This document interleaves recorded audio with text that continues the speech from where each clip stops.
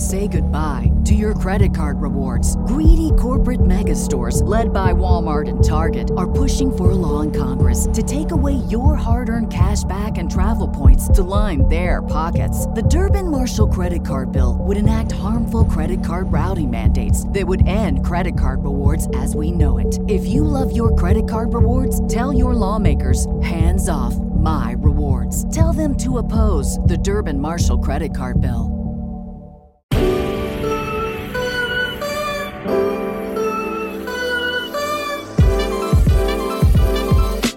Conversations from the front lines of marketing. This is B2B Growth.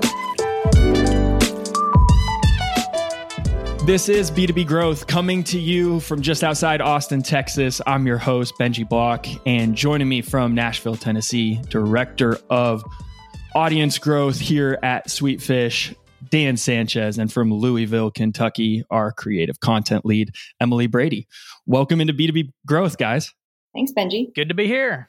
So we are in now the middle of week 2 of this new roundtable we've been doing. I've been loving this. I think it's so fun to get all three of us together. We have unique perspectives on marketing and just the things that we're seeing, and getting to bring that here and kind of talk about it in real time as we see stuff, I think is just important. And one of my favorite things that happens within podcasting, I think of all the podcasts I listen to, that sort of real-time conversation is so important and what keeps me coming back. So today I'm going to bring something that I have been thinking about. And I'll just say this right from the top, that this is a recurring theme or head scratcher or issue that I come back to because I am inconsistent around the topics that I post about on LinkedIn or even just my social strategy in general. It's like, what do I actually want to niche down into? What do I want to call myself back to topic wise so that the people that are coming back to my content know sort of what to expect, right? And I know, Emily, you've set us up at Sweetfish with tools and resources, and yet still, even with some guardrails, I find myself in this place of just being like, man, what are like the pillars of my content? Let's start here. Have you guys struggled with this, or are you've just always been great at knowing the content that you wanted to niche down into? Emily, I'm going to throw it to you first because you're kind of smiling over there. Yeah, no, I think it's funny because like Dan, I feel like Dan's really good at this. Dan is like Yoda and I'm like Anakin. Like he taught me what I know about LinkedIn niching down.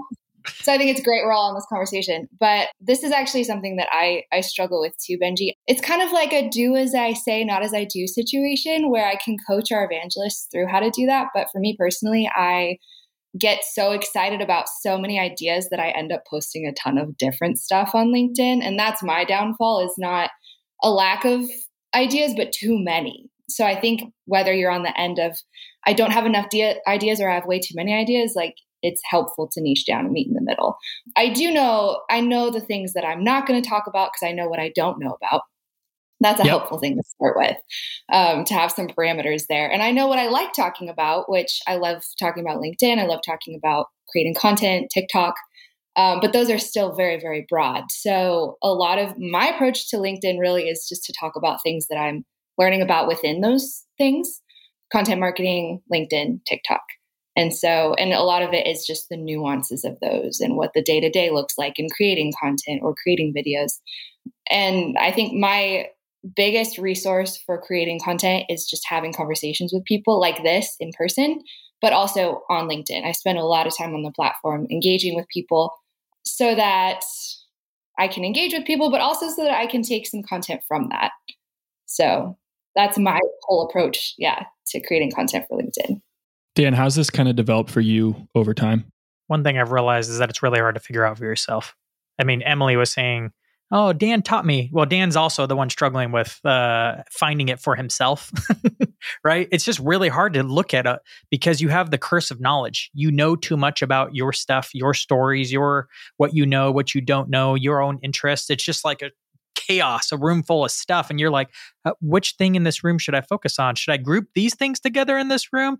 You know, if there's lots of different things going on in a room to make it like, give it a picture, you're like, which 3 things should I pull out of this chaos room? you know what I found is that it's usually pretty obvious to someone else who isn't you. Like when I sit down with others and they're talking to me about all their interests and what they've done and all that kind of stuff, the few times that I've done this, I'm like, it's usually really obvious. Or at least to me, I'm like, oh, like, why don't you just do this? That makes sense. There's a market for that. It looks like you're passionate about that. Yes, you're probably going to have to say no to these 2 other things, but it seems like there's a clear winner here. So what's stopping you? And they're like, but really? And then they come up with 50 other reasons why that's not the thing. But to someone on the outside, you're like, that's the thing. I had someone sit down, James Carberry, the founder of Sweetfish, sat down with me and he told me, he's like, Dan, I know you're interested in X and Y and you wanted to write a book about this, but I really feel like audience growth should be your thing. I fought it for like 6 months and then I eventually just gave into it. And now that's been the topic that I've been pursuing more. But even staying focused with it on LinkedIn is a challenge, and I still post about other stuff. So I'm on my journey. I've got a little bit of light, but it still hasn't become super clear as far as like how to fully make it my thing. That's a really good. I totally agree. It's so much harder to do that for yourself and find what your topics are than it is to do it for other people. Like when I onboard evangelists for our program, we just have a conversation about the things they're knowledgeable about, the things they love, the things they're curious about.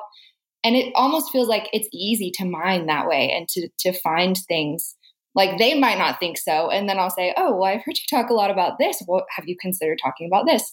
And they're like, whoa, no, I haven't. And it seems so obvious to people on the outside. So sometimes you just need to talk back and forth with someone to figure that out.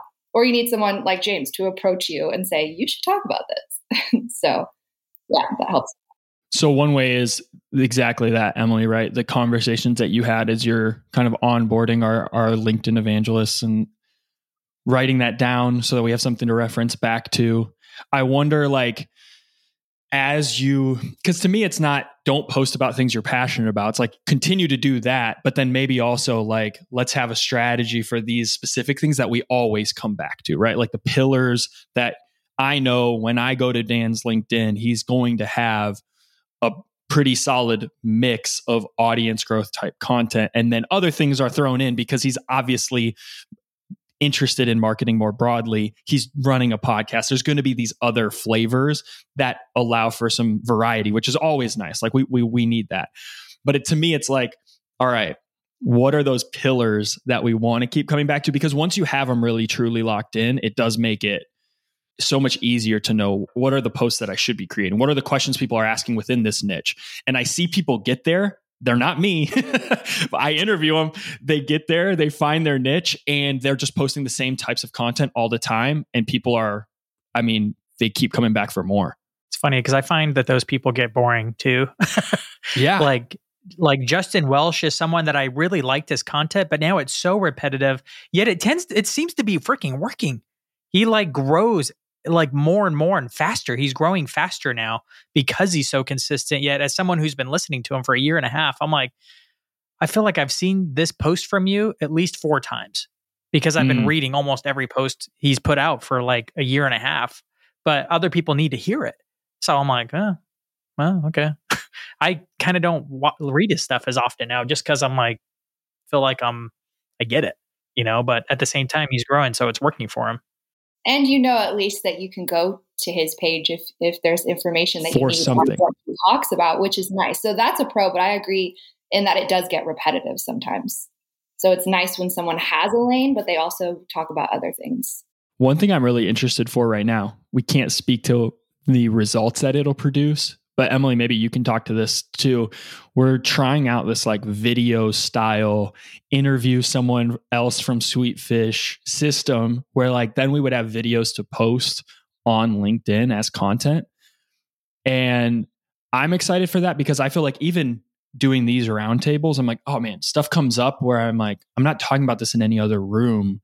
So having someone ask me some questions will prompt some answers out of me. It's the same thing as that onboarding conversation, right? But it's just like a different way of doing it. Speak to that and maybe even what prompted that idea. Yeah. So we actually have two people on our evangelist team. They had like daily meetings for like 30 minutes where they would just get on Riverside and ask each other questions about the work that they're doing daily or about the things they're passionate about. And they just started doing this of their own initiative. And I thought it was brilliant because I started seeing more of their videos pop up on LinkedIn. And so then I jumped on some micro videos with people. It's helpful because the people that are asking you questions maybe don't know anything about your role. And it might help you think, because a lot of times we're too in the work to realize that we have something to say about it. So like if I were to jump on a conversation with you, Benji, I would be like, all right, tell me how you interview. Tell me how you find guests to interview, because I don't work in that at all. And you're like, oh, well, that's the basic functions of my job. Or I might see the content that you have on LinkedIn and what you've been posting, what you've been talking about, and I can ask you about that. And sometimes it's helpful to verbally process those things. And we used to do a lot more, like I would send people prompts, just like in the Slack channel, I would just send a prompt, but that's not as helpful as building off of a conversation in video. So that's been a really good strategy in coming up with ideas, but also in producing more content and more video content specifically. And if someone's not comfortable on video, they can transcribe what they've said and make a post out of it, which is also really helpful. Yeah. All right. So I want to start to wrap this up by just going, what are like our next steps? Because it seems like all of us are going in one way or another. We might know what to do, but let's talk about what we are going to do. So what comes to mind, guys? Like what's your action item as we leave this conversation? Mine is to get interviewed. I'll say that. Mine is to do this video interview process, because I am genuinely like thinking so much good can come from the questions I can ask someone else, and then they can just ask me. And I do want to pick like one area. Probably, I think podcasting, and then something that's more of like a passion that I feel like I could bring to LinkedIn in a unique way and just start trying stuff where it's like, okay, I know at least one post a week I'm posting on, let's say, podcasting, right? Then just start there. It's not going to become the pillar of, I'm not going to become this person that's repetitive as crap, because I don't have that yet. But I think that's my easy next step. In the beginning, you probably can post a lot of topics, and then as an exploration to find out what the topic is. You know what I'm saying? And then over time, you kind of find you lean towards one, or one pops more than the other ones. And you kind of like that anyway, and you kind of go for it. I actually think you can be broad in the beginning. So I don't think there's a problem with that. But I think eventually you do want to hone it down. My one thing that I've thought about doing for a long time, but I'm like, I just need to freaking pull the trigger and just hire someone to coach me. Specifically someone who's good at finding the thing and finding your story behind it and coaching you through it. Because some people are good at it and do it enough that they're like, you lay out a whole table worth of stuff and they're like, oh yeah, this, and this. In fact, when you told me this about your story, lines up perfectly with that. This is your soundbite. You're just like, what the heck? Like I think of a woman called Robin Farmanium, a long last name. I interviewed her on B2B growth, and I realized I'm like, oh, you're one of those people. You're really good at this, because we talked a little bit about even my own personal brand a bit. And she was able to ask a few questions that I'm like, oh my gosh, I need to hire you to like help me figure this out. So part of me is thinking about reaching out to her or finding other people, and then just pulling the trigger and hiring somebody to do an hour-long session, or maybe a couple hour-long sessions. And it probably would be enough to create a lot of clarity. Yeah, you guys are really inspiring me to after I get off this call, to go and declutter and organize my content, because I have pages and pages and pages of ideas and notes. And sometimes I go back to those and I'm like, I don't think I like this anymore. So I just need to delete some stuff. I need to add to some stuff and get organized. I think it would also be helpful to have maybe like a content audit, like someone to tell me, you should not be talking about these things, but this is actually really good. You should be talking about this. And I think that it's a simple thing, but an effective thing to just ask for help, to say like, what do you think of the content that I've been putting out? So for me, my action items are declutter and organize, and then ask for some feedback. This has been a fun one. It's thought-provoking, and it's just real, right? I think anybody that's listening to this is going to feel this tension, whether you're creating content for a company or you're thinking about your solo brand and what you're doing as an individual on social or whatever platforms. So it's not one that we're wrapping up going, here's the answers and you definitely should do this. It's just an ongoing conversation we should all be having. If you want to connect with any of us, do that over on LinkedIn. We want to be talking to you, and we would love your input. If you have ways that help you create content and helped you hone in on a couple key pillars, I would love to know what's working for you right now. We're about to jump into a conversation, an interview that I did with Scott Miller. He is the Senior Advisor of Thought Leadership at Franklin Covey Leadership Institute. This conversation is one on the perils of self-centered marketing, and I know you're going to find it insightful, and Scott brings a great energy to the show. So let's tune in. Check this out. Welcome back to B2B Growth. Today, I am joined by Scott Miller. He is the Senior Advisor at Franklin Covey. Scott, we are so glad to have you here today, man. Benji, my honor, man. Thanks for the spotlight and the platform. For sure. So let's do this. Let's just start with like a flyover, maybe some high-level perspective. Yeah. Give me some brief context around the background that you have as it pertains to marketing specifically. Sure. So I spent 4 years at the Walt Disney Company, the Disney Development Company. They invited me to leave, which is a different interview on a different podcast. And that was 27 years ago. So I moved from Orlando and went to Salt Lake City, Utah, where I joined the Covey Leadership Center, now the Franklin Covey Company, the world's largest and most trusted leadership development firm, founded, of course, by the famous author Stephen R. Covey of The 7 Habits of Highly Effective People. I was the chief marketing officer for a decade at that company and then became the executive vice president of thought leadership. We've sold 60 million copies across all of our titles. Retired from the company about a year ago. I still am the advisor to them on all things thought leadership, public relations, books, and their entire book strategy. I have authored 5 books on my own. I host the world's largest weekly leadership podcast called On Leadership with Scott Miller. Wrote a few books about marketing, made a few marketing mistakes along the way. And feel free to tap into my reservoir of mistakes and a couple of successes today. That's perfect, because I think for so many, and I've had this conversation a few times, but it feels like in marketing, right? Everything is shiny and we need to highlight some of the mess, because behind the scenes, marketing is all sorts of experiments and trial and error but we all look so shiny on the outside, Scott. So thank you for even titling your books with mess in the title. That is a wonderful way to think of marketing.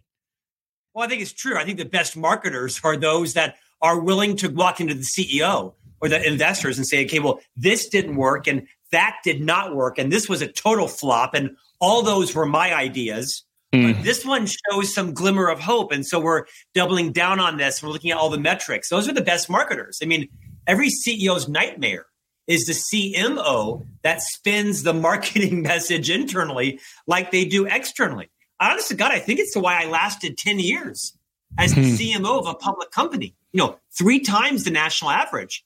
Not because I was a marketing genius. I just told the truth to the CEO and talked transparently around what was and wasn't working so we could get it together and unpack, what we could do more of and do less of. Well, let's talk about some of the obstacles that stand in the way. So as you've worked with marketing teams, what would you say you see as the largest obstacle that stands in the way of us being successful? Donald Miller is a good friend of mine. I've written a lot about him. He's endorsed my books, of course, Building a Story Brand and all the other books that Donald's written out of Nashville. Donald talks so much about the hero's journey that so much of our marketing is self-referenced. Is that it's about, our R&D, our mission, our vision, our values, our purpose, our expertise. And me. Me, right? And it's understandable. You've mortgaged your home. You've second mortgaged your home, right? You've put your life work into this. Your grandfather, Jose or Pepe, brought the ingredients for your secret sauce over in his underwear on the Titanic. Well, not the Titanic, because they made it. You get the point, right? And you're so emboldened and holden, if you will, to your mission. Most clients don't care what your mission is or your values or your vision. They want to see themselves in your message. If they can't see themselves in your marketing message, if you're not using words that they use, acronyms that they use, you've got a very expensive monument to yourself. So, this might be dismissed by most people, but how often are you spending your time listening and talking with your clients and using the language that they use to solve the problems that they're facing? Very few of us do that. It takes discipline. It takes you moving outside your comfort zone and checking your ego, which is tough for all of us. Well, I want to hit on that, and I want to go pretty deep there for the next 15, 20 minutes here with you and just talk about self-centered marketing, because it's something that I feel like we can peel back the layers on and then help diagnose and wherever you are listening to this today, right? We can always be readjusting, evolving, thinking about how we're so guilty of this because I know this is even a check for me in my marketing efforts, right? So you say it pretty often that we as marketers we're so focused on what we love versus what our customers need. We're focused on what we love versus what our customers need. What do you mean by what marketers love? Like, flesh that out for me. What do the marketers get obsessed with that our customers aren't so interested in? Well, I think there's a couple ways to approach this. One is, I think we, like most of us, we speak the way we like to listen. So I like to speak at a loud voice and a charismatic, fast pace, and not everyone listens that way. We market similarly. I mean, most CMOs I know have a passion around either, Google Analytics or social media or SEO or direct mail or email or billboards or, video. I think most of us market the way we like to be marketed too. Now, most people will say, well, that's not true. But I think there's inherently some of that true. So first, I would say make sure that you're not deploying or employing tools and channels, modalities that don't just exercise your own creative juices, that don't bring you a level of satisfaction. I think it takes a really humble, confident person to say, you know what, Scott, you might be right. The reason I'm doing video is because I'm very visceral, I'm very visual. Or maybe I'm doing podcasts because I like an auditory approach, or I'm creating direct mail pieces because I still love direct mail. Now, there's a place for all of that in your marketing mix. Quite frankly, I think direct mail has had a resurgence in the pandemic. As long as you can find the right address, direct mail is certainly, I read all my mail that comes in my mailbox. I don't read the 900 emails I get a day across 4 inboxes and Instagram and LinkedIn and Facebook. Yeah. So the first is to make sure that you're marketing in a channel that your customers are in and they're focused on, right? Right, the right channel in your mix. Second is, I think, to make sure that you are speaking the language of your customer, that you're speaking the language of the business. When I say engagement, you might mean leadership. When I say culture, you might mean productivity. Understanding the job to be done. What is the problem your client, prospective client, is trying to solve? And are you meeting and finding them in a way that resonates with them? Franklin Covey is a great example. For years, we would use words like stewardship to mean like your job responsibilities. We're not a religious organization. We're a public company. But people would hear the word stewardship and think church. Right? It's a church word. Synagogue. And we would say, no, that's what we call, people would say, wait, are you a church? No, you're not a church. So for us, it was a natural word to use to describe your job responsibilities. And someone in Los Angeles might say, yeah, no, thank you. Next vendor. So I think it's just so important to not only do what you like and know best, but also to make sure you're speaking the language of your business, but also the language of the marketplace and the client as well. Okay, so let's look at companies that are firing on all cylinders, and how are they answering this call to be customer first? So yes, it's important to meet customers where they are, but do you have a couple examples when you think, man, even in the ways you're being marketed to, Scott, where companies meet you where you are, and you go, man, that's impressive that the way that they've taken on maybe my vantage point. I'll tell you, one's not coming to mind immediately. I mean, I get a lot of email and direct mail. I happen to be a buyer of Mercedes. That's the car that I like. I find the technology, the comfort, the safety to be best of class. And I have members of my family in that car. They send me probably 3 pieces of direct mail a week. Literally, they send me 3 pieces of direct mail a week, And so they know my buying patterns, right? They know that about every 2 years, I'm probably moving my wife out of a car into a new car. You're itching, you're looking, right? Yeah, so they know. So they probably do a great job. I don't mean that to be elitist at all. I just happen to like driving Mercedes, and that's been an indulgence that I've worked to earn. So I think Mercedes has done a good job of knowing my buying patterns and that they reach out to me frequently, probably too frequently. I'm trying to think of, the Montage is a hotel chain that we like to indulge in and stay as a higher 5-star hotel chain. We can't afford it every season of the year. We can never afford it at Christmas or Thanksgiving or Easter. But, in July, you'll find us in Mexico at a Montage because the rates are the lowest. But I think the Montage Resort is another good group that they also know our buying patterns, and they make sure that they know that our boys are aging. So they're marketing new adventures for the boys and camps and things like that. So there's a couple of them. I actually don't think it's an expertise of most marketers. Exactly. Most marketers fall into the trap, what they were taught in business school, of this concept of total addressable market. When in fact, Seth Godin, also a dear friend of mine and a genius, will tell you it's the opposite of what you do.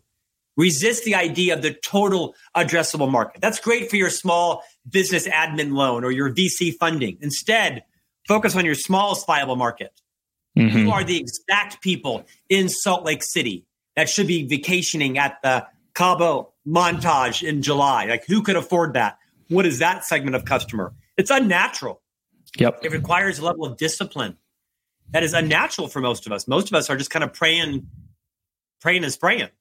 Do you think that I think this is perfect because you're going, I actually don't have that many examples. I totally agree with you. So when you think of that, do you think it's from a place of, like you mentioned, just like a business school thing? It's how we were brought up and taught, and that's how our brain thinks? Or is it something that's like laziness or selfishness? I mean, like, what are we missing there that might be a missing ingredient for us and the marketers listening to go, okay, hey, I need to maybe readjust, and we'll get into some solutions in a second. But what do you think leaves us in that space where it's so hard to actually put ourselves in someone else's shoes in our marketing? I think a couple of things. I think the marketing world has changed diametrically in the last 3 to 4 years around analytics and data and really understanding how to actualize decisions and investments based on data. And so I'll bet if you were to interview Marriott and Ford and, some of these big companies, I'll bet you the majority of their marketing investments are heavily metric oriented. But that's the Fortune 5,000. Then there's the rest of the Fortune 800,000, right? Mom and pop, small businesses don't have access to that. Don't have maybe a left brain thinking. They don't have an analytical mind where their marketing is a little more kind of trial and error. It's email based. Maybe it's SEO based. Maybe it's social ads and things like that. So I'll bet you there's more cases than I'm aware of. That's not my world every day on a day-in, day-out basis. But you look at why someone still places an ad on the back of People magazine. Emmanuel Acho is a good friend of mine. He's a former NFL player, ESPN analyst, wrote a few books. He's everywhere. He's on the back cover of every magazine right now in America as the face of Lexus. Mm-hmm. Like, literally, People, Us Magazine, The Economist. I mean, I'm like, really? Emmanuel? Like, you're on the back cover of every single magazine? So does everyone drive a Lexus? I'm going to guess Lexus, which is, I think, owned by Nissan. Am I right? Or Toyota, one of the two. But I've often wondered, I wonder why Emmanuel Acho is on the back cover of like every single magazine right now. Not everyone is in the market to buy a Lexus. So I still think a lot of marketing is still the art, right? Yep. What's that famous phrase? I know at least 50% of my marketing budget is working. I just don't know which 50% it is. There is still some of that in every level of business, Fortune 100 down to, mom and pop. Mm. Well, as we start to wrap this thing up, I want to spend the rest of our time together just going, okay, like, let's put ourselves in a marketer's shoes. Let's say Heather, she's a marketing leader. She's in her organization. She's coming to you, Scott. She's going, all right, I've identified in these first few minutes, listening to this conversation, got some self-centered marketing going on. Where do I begin to turn the ship? What are some maybe diagnostic questions you would ask first? What would you be looking to do to get yourself out of that mindset and into your customer's shoes? Yeah, I think 4 or 5 things. First is, do you really understand who is your customer? What is the job to be done? What is the problem they're trying to solve? Do you really know what their problem is? Not what is your solution, not the problems that you want to solve, but the problems that your ideal client wants to solve. Have you interviewed them? Do you know how they found you? Do you know why they bought your product? Not why the salesperson says they bought their product, but if you called the client and said, how are we doing? Why did you buy us versus someone else? How did you find out about this? Get out your office. Get out of your office and stop asking the client, stop asking the salesperson why they bought. Call the client or clients And then you can begin to develop lookalikes, right? Okay, so if this client bought us for this reason, how can we find more clients in that space? One is, what is the job to be done? What is the problem they're trying to solve? Then how do you create lookalikes, avatars, customer journey, right? Right. You understand what was their journey to your brand and how can you get more people in that same journey? Next, I would really be listening to them. I think as marketers, we're probably right-brained. We're strong communicators. We're very creative. We like to create email templates and websites and viral campaigns. No such thing as a viral campaign, of course. And so I think we have to be more thoughtful around, are we listening enough? Are we looking at the data? Do we have the metrics upon which to make good decisions? I'll tell you, I think most of us don't like that part of marketing. It's not very fun. It's kind of boring, right? Is the metric analysis and looking at what does the data show us? Do we have the right metrics and to do some more testing? Are we willing to do tests? Test 3 types of email versus, create your email, rent your database and just blow it out versus let's seed it out over the course of a couple of days, different times, different days, different audiences, different subject lines. One of my favorite businesses is in fact subjectline.com. One of my friends owns it. But it's a great way to test and kind of get the ranking of what is your subject line for emails. And be careful. Don't blow all your gunpowder in your first email. Be thoughtful and test it over time and see which ones work to which audiences. On that one, I have to say, for marketers, even if you find it boring, but you want to grow in your career, the 2 areas that are going to cause the most career growth for you as a marketer is getting better with data and getting better at business strategy overall, being able to talk to people outside of marketing about not only what you do, but understand what the business's objectives are as a whole.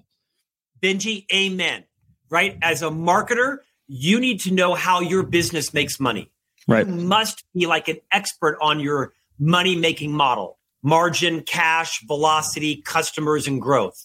I tell most people who worked under me, leave marketing and go over and become a Salesforce.com ninja. Like literally leave marketing, go over to sales or to operations, become a ninja expert on pipeline, lead scoring, lead generation, understanding all the conversion, and then come back to marketing and become a Marketo or an Eloqua or some other kind of expert. But you're absolutely right. Most of marketers have that marketing language. And sales thinks they're idiots because sales thinks they don't have any idea how to build a pipeline, how to score and convert. I love your evangelization around that.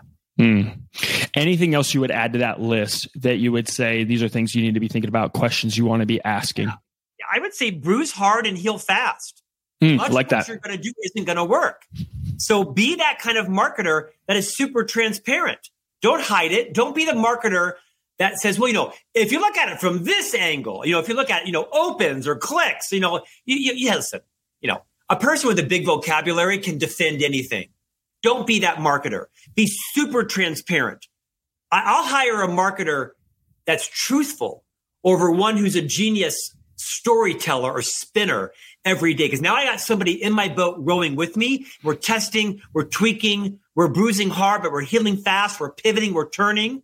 Because that's where you're going to find your voice and your magic is just trying different things. Marketing as much as an art as it is anything, but being willing to admit your mistakes, turn on a dime, that is such a valuable skill in any career, but especially in marketing. Don't go down with the ship.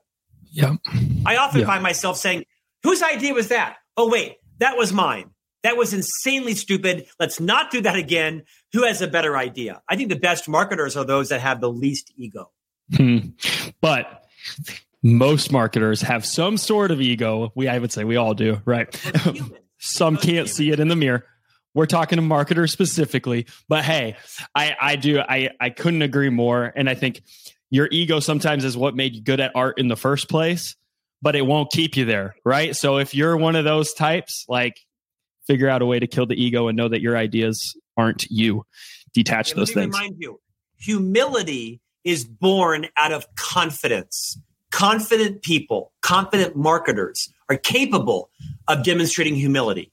It's arrogance. Arrogant marketers are incapable of demonstrating humility. To your point, it's the most confident, seasoned people that can admit that's not working. Stop that. Turn that off. Let's test something else. Just going all in and then spending all of your creative energy figuring out how to position why it wasn't a bad idea. Just admit it, cut your losses, and pivot to something else. You can tell of a season that a person is in their career because it takes so much courage at the beginning, and courage and arrogance can sometimes be together. You almost need the arrogance to jump out of the boat, right? And then as your career goes on, you move from like courage to boldness to confidence, and then arrogance goes down, right? Because you're like, okay, I've done this a few times and I realize my ideas aren't me, and you're detaching certain things. So it's such an interesting way that works. As evidenced by my book called Marketing Mess to Brand Success. I couldn't have written that book in my 30s. I had to write that book in my 50s. Well, this has been so interesting. I love this conversation, Scott. And you just brought up your book. So I do want you to take a minute real quick, plug the things you're working on right now, ways that people can connect with you. Thanks, Benji. So you can visit me at scottjeffreymiller.com. I write a magazine column for Inc. magazine, host a couple of podcasts like you do. My book that I referenced is Marketing Mess to Brand Success. That's the second book in the Mess of Success series. The first book was Management Mess to Leadership Success. Coming out soon will be Job Mess to Career Success and Communication Mess to Influence Success. I've also written a series of books called Master Mentors that are based on the podcast that I host on Leadership with Scott Miller. And I'm just honored to be on your stage today. Thank you, Benji. So fun to get to have this conversation. For those listening, connect with Scott. We would love for you to do that. And hey, you can connect with me on LinkedIn. Just search Benji Block, and would love to talk to you more about marketing, business, and life. And if you aren't subscribed to B2B Growth yet, you can do that on whatever your favorite podcast platform is. And we'll always be coming out with content like this to help stoke our fire in marketing, right? And help make us better marketers, more humble marketers coming out of this conversation, those that are willing to admit we don't have it all figured out, but we are doing our best and we're continuing to get better. Hey, keep doing work that matters. We'll be back real soon with another episode. And Scott, thank you so much for being with us today, man.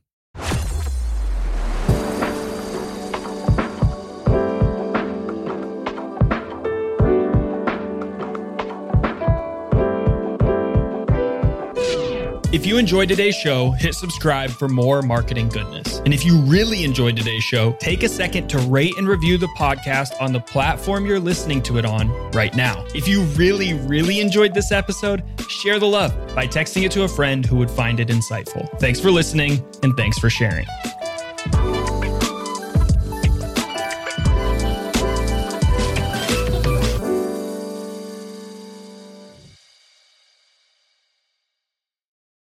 As humans, we're naturally driven by the search for better. But when it comes to hiring, the best way to search for a candidate isn't to search at all. Don't search, match with Indeed. When I was looking to hire someone, it was so slow and overwhelming.